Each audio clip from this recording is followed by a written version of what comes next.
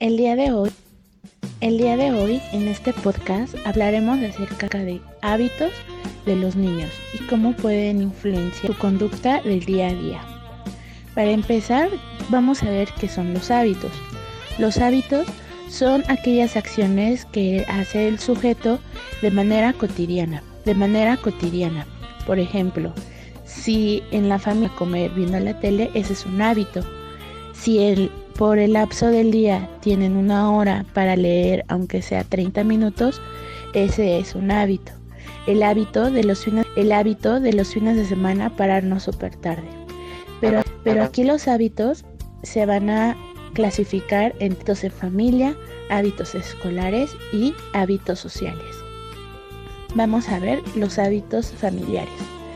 En los hábitos familiares encontramos cuando el niño o los padres enseñan a los pequeños de que los fines de semana se va a tele, o que tienen un horario, por ejemplo, de 4 a 5, 5 y media para realizar sus tareas.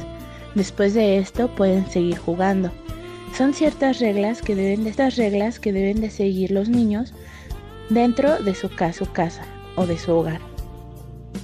Los hábitos escolares. Estos hábitos escolares los va a plantear la profesora. Únicamente van a poder hablar levantando la mano. O para pedir permiso para salir, tendrán que pararse enfrente de ella y pedir permiso para poder salir al baño. Esos son hábitos escolares, las reglas cotidianas que implementar la profesora.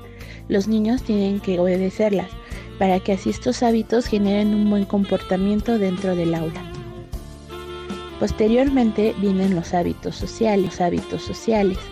Los hábitos sociales se encuentran fuera del hogar y fuera de la escuela.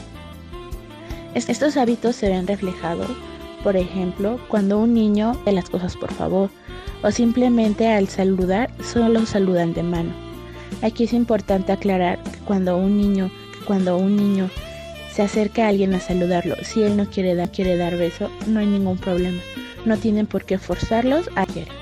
Estos son los hábitos sociales. ¿Cómo se van a comportar estos sujetos fuera de casa o fuera de la escuela?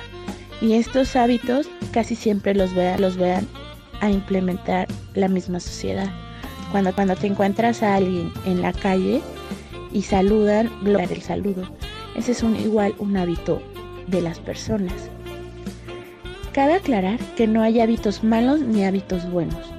Simplemente cada sujeto los va a ver acorde a las reglas que se le fueron impuestas desde el principio. Por ejemplo, si en una casa no y en la otra no, al niño que le dicen que no use el teléfono, a lo mejor lo va a ver malo. Pero es importante aclararle a los pequeños que siempre va a haber hábitos y reglas distintas en cada hogar. Y cada uno de nosotros somos dictar los hábitos de las demás personas. El niño también debe de identificar que en ciertos lugares los hábitos de casa no los podría aplicar ahí. Por ejemplo, en la escuela. El niño debe de tener bien en claro que los hábitos en casa no los puede. Por ejemplo, el niño no puede andar jugando con sus juguetes en la escuela. ¿Por qué? Porque la profesora ya aplicó ciertas reglas en donde dice claramente que no pueden traer juguetes de casa, porque en la escuela es para que puedan aprender. Quizás la profesora puede aplicar, por ejemplo, pueden traer un juguete y puedan tener un rato libre. Pero ese cambio de reglas el niño debe de irlas entendiendo poco a poco. ¿Para qué? Para que pueda tener buen manejo de sus propios hábitos y sus conductas sean las correctas frente a otro tipo de personas. Y con esto finalizamos este podcast. Espero haya sido de tu agrado y espero que nos podamos escuchar la próxima semana.